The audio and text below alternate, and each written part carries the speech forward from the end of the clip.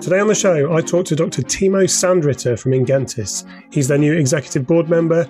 We talk about what's after the Great Resignation, workforce trends upcoming, and of course, Unleash America. It's our last audio discussion before the show. The next one will be live from Vegas.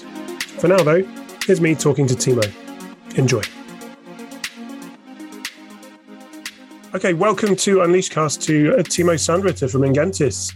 Thank you very much for your time today. We are talking about some of the issues within HR at the moment, the direction that certain aspects of it are going, also the upcoming show next week in Las Vegas, all very exciting. Let's talk first about the Great Resignation. It's an overused term. Is it going away? What's next? It's been something that's been on our radar for a long, long time. What's coming after? Let's look forward. What do you think? So I don't think, the Great Resignation, I think is a term that's been overplayed a little bit by now, right?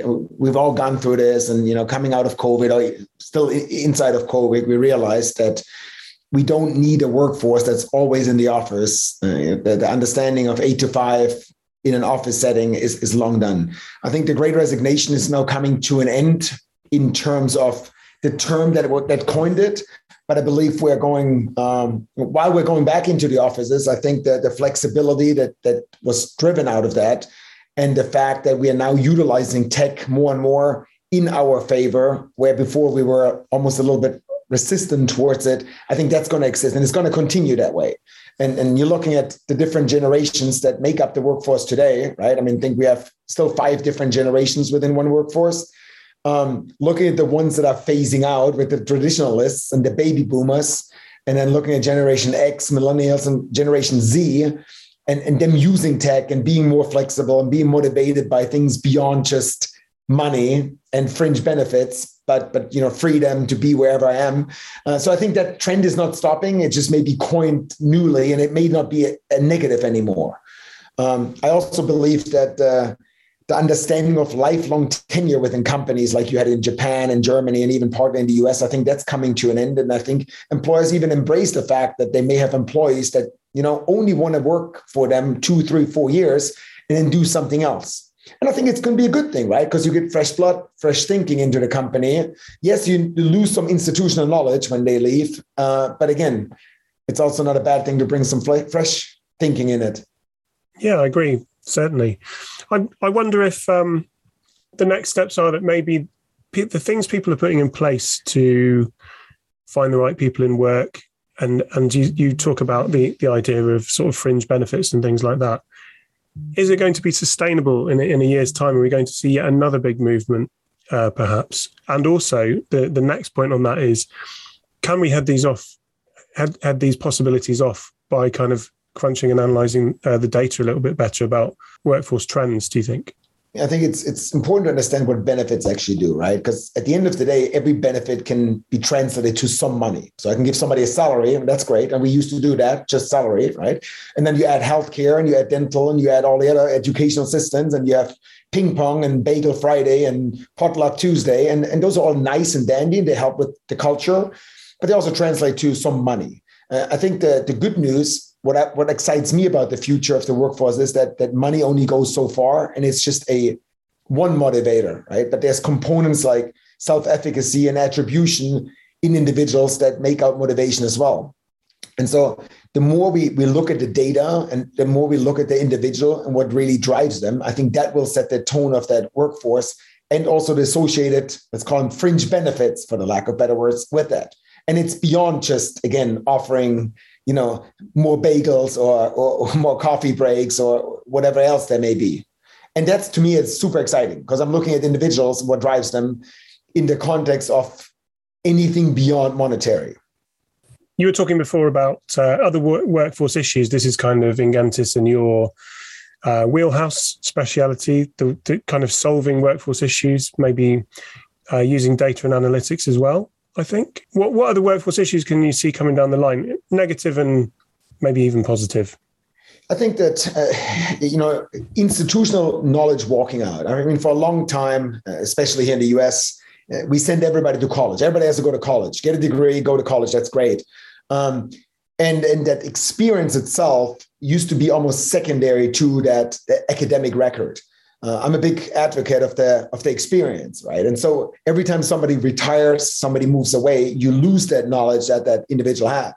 And so to really understand the data that's associated with that, where it's, getting it out of people's heads on paper or into a system is super important, right? Before they retire or before they leave the company. What's also important is, anything associated with, diversity, equity, and inclusion, of course, related to data. How do we track that and how do we grow that over time?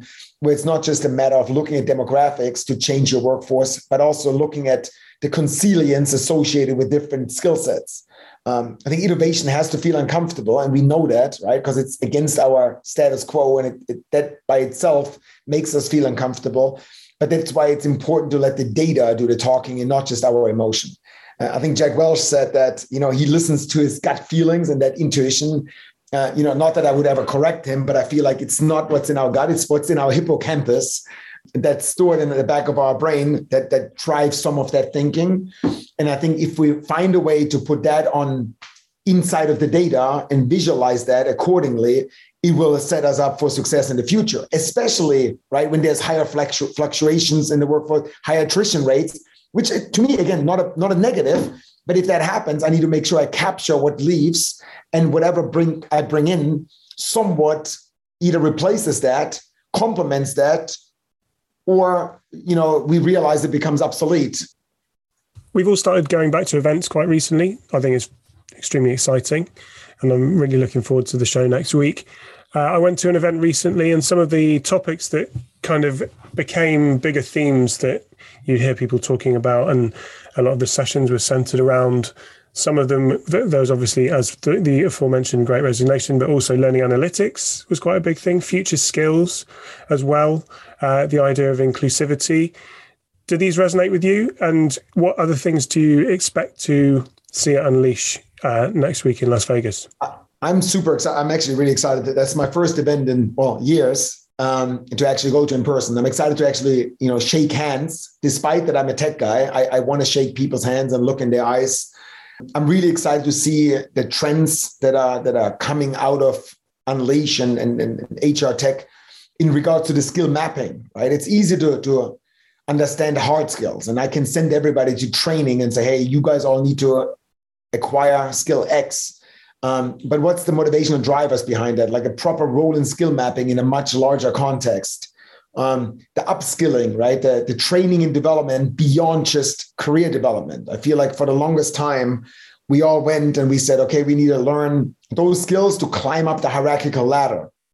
I feel like with the generations, especially millennials and Generation Z, without oversimplifying it, it's not just a matter of climbing hierarchically, right? Climbing the ladder to become CEO one day, for lack of better words, but rather have a diversification that is lateral, where I may gain more skills, not because I get promoted, but because I become a subject matter expert, or I diversify my portfolio by adding a completely new skill. I think I'm super excited about that in the context of what drives the employees, right? What's the motivation behind acquiring skill, especially with the future to come?